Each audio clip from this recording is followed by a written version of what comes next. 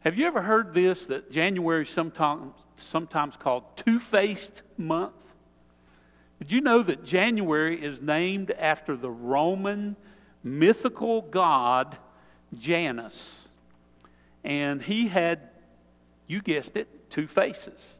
One face looking back to the past, and one face looking forward to the future. And so we stand here today, if you think about it, looking both directions. You know, as I thought about that, and I read something about this multi-mugged mytho-man, Janus, some thoughts come to mind.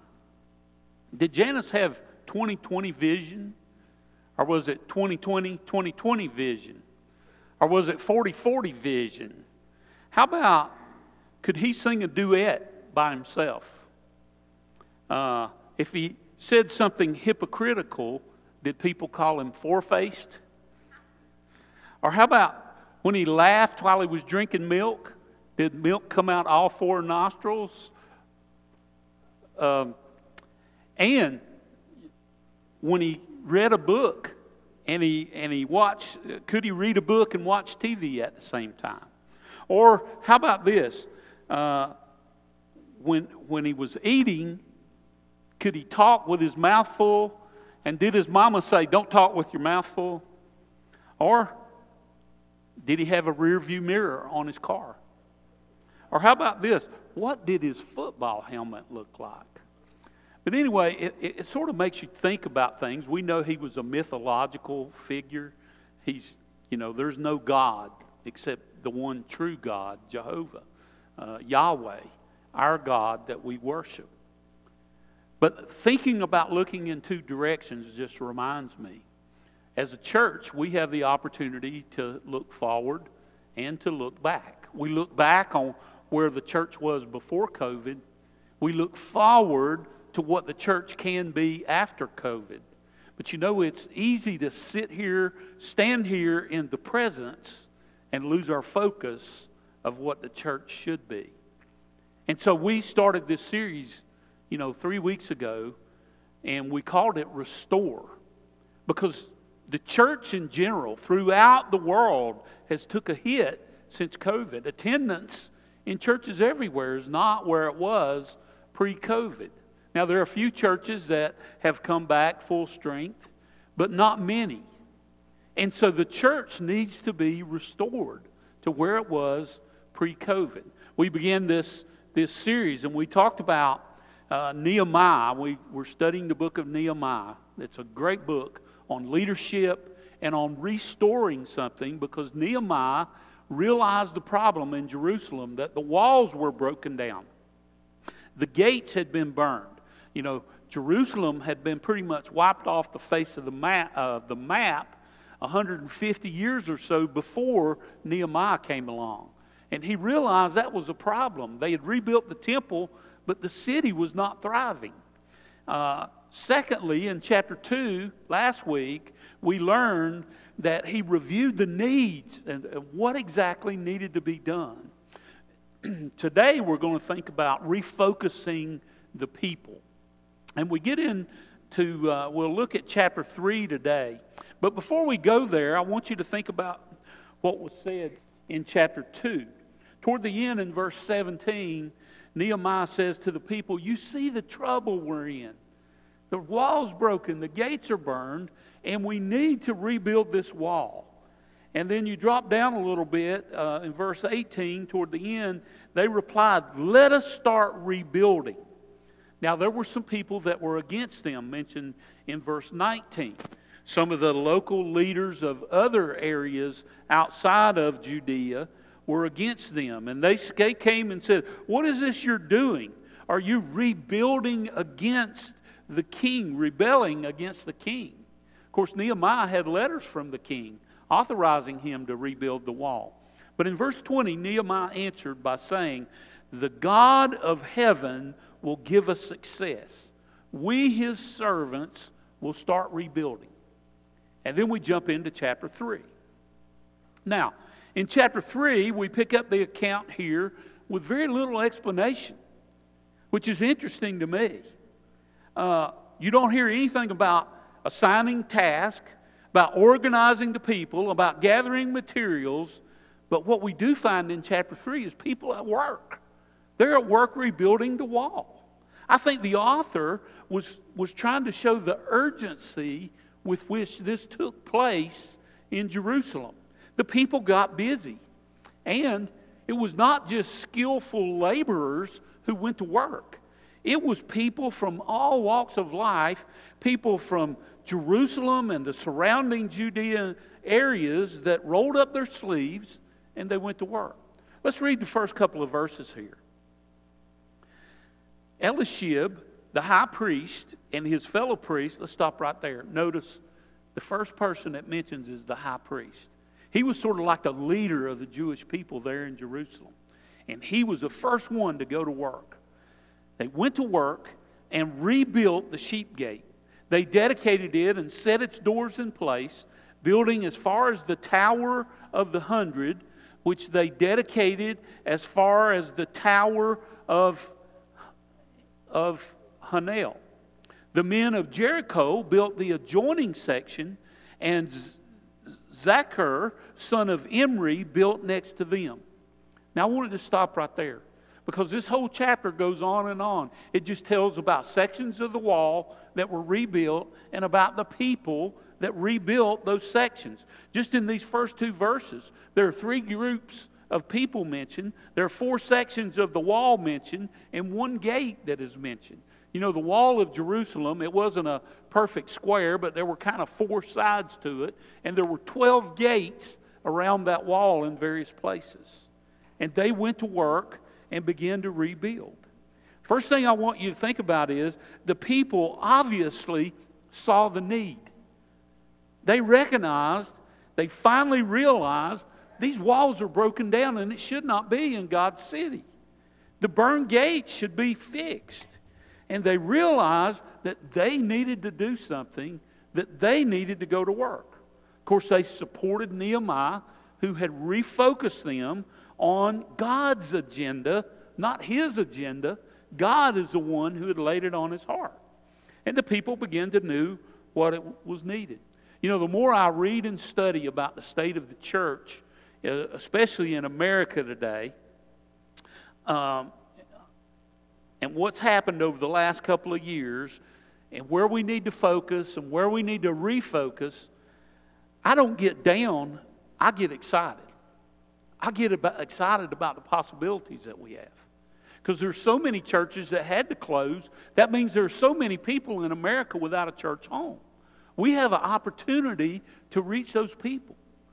And there will never be a shortage of sin and a shortage of broken lives and a shortage of families who need restoring.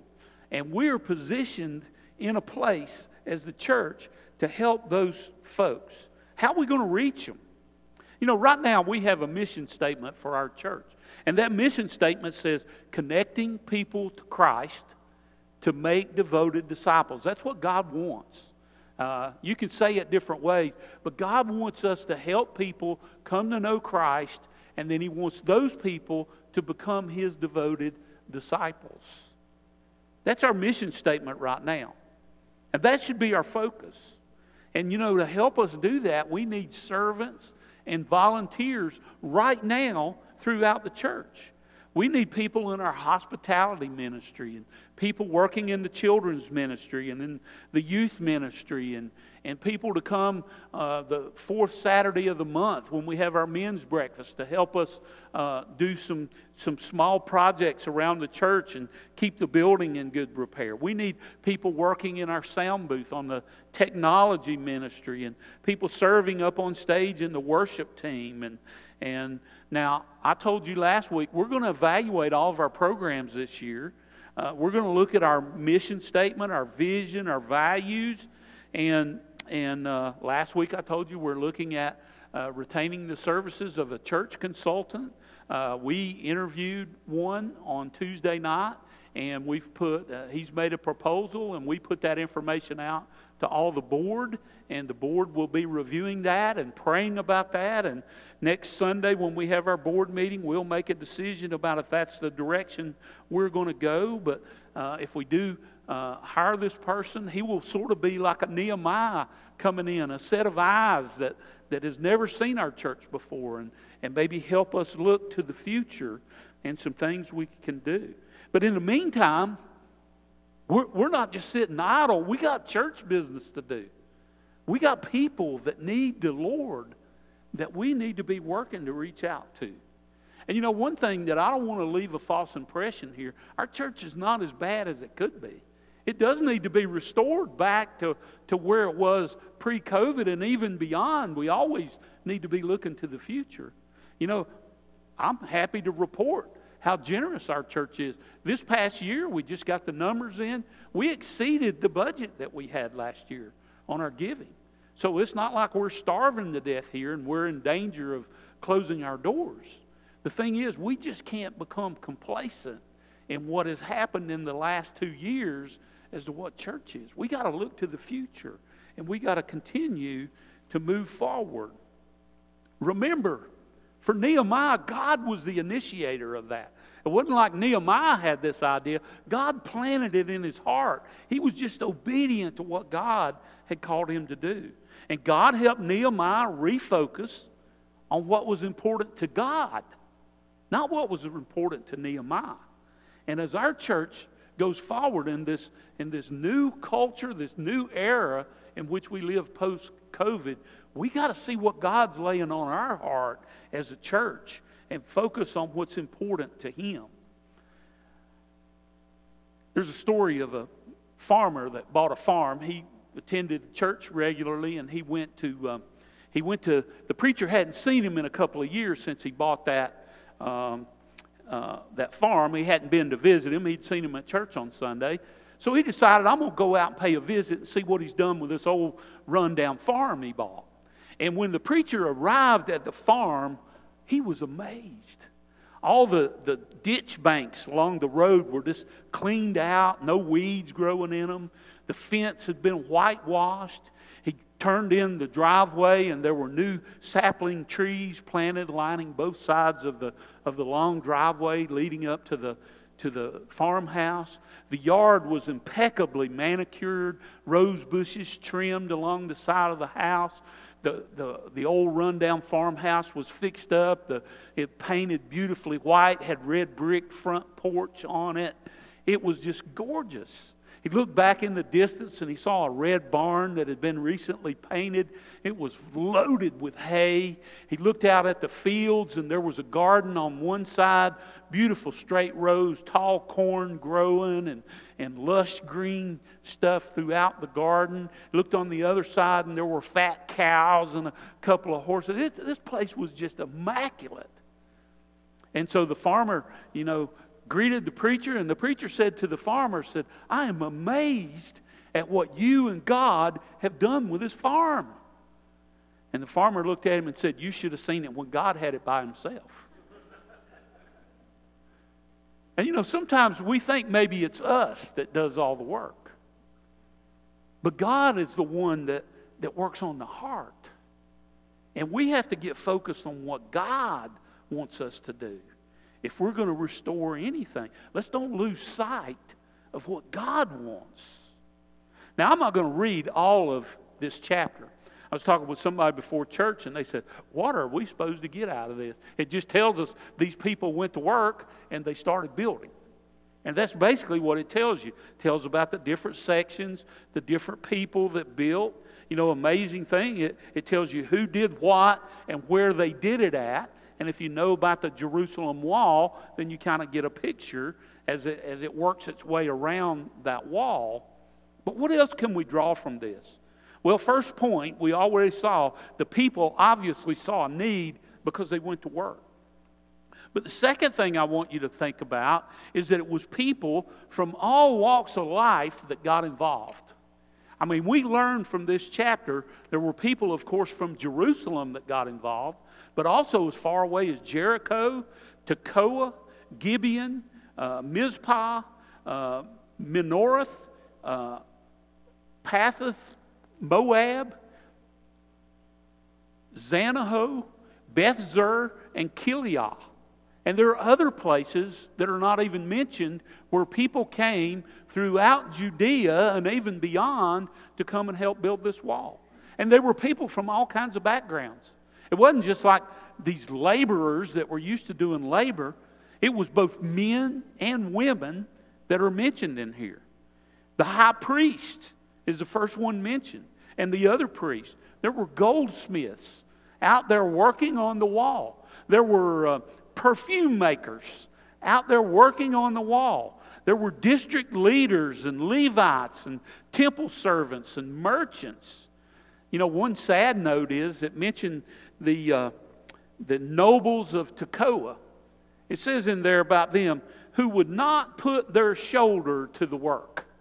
In other words, they weren't going to do manual labor. They were nobles. I guess they thought they were a little above this. But all the other nobles did. Other nobles came together, those district leaders and the priest. The common folk of Tekoa, though, built 2 sections of the wall, we learned. So there were a lot of people involved. In that one chapter, there are 40 different men named by their name that were involved.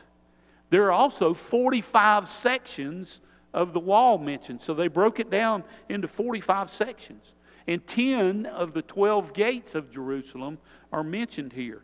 You see what happened? God's people from all walks of life pulled together to make this project happen. The involvement of so many people makes a difference. It gets people motivated. You know, you think about it, when you come to church, like today, we're not very motivated in here because there's like 10 of us in the sanctuary today because of the snow and ice. But when you come to church and it's full, and somebody's sitting in your seat, and you have to sit in a different seat, and you know, you're just glad to see somebody here visiting, and you know, the place is brimming, it's just a different atmosphere. You think about the singing is louder, the prayers are stronger, the feeling of the Spirit fills this place, and somehow it gets you motivated when you have a good crowd.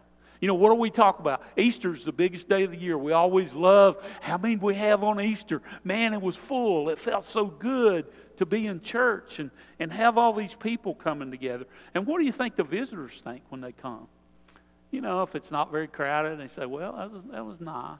But if it's crowded and the people are friendly and they're engaged in the service and they're singing, you know, you feel the presence of God when all that's going on. And the same thing happened in Jerusalem. The people got busy, and it was contagious. And they all started working on that wall. And it was people from all aspects, from different, you know, stations in life that came together to make this happen. Pastor Mark Roberts was the minister at Hollywood Presbyterian Church back in the 90s. And he tells about a lady that went to that church. She was a female executive at one of the entertainment companies there in Hollywood. But she was a fine Christian woman. She came to church. He said she was always impeccably dressed.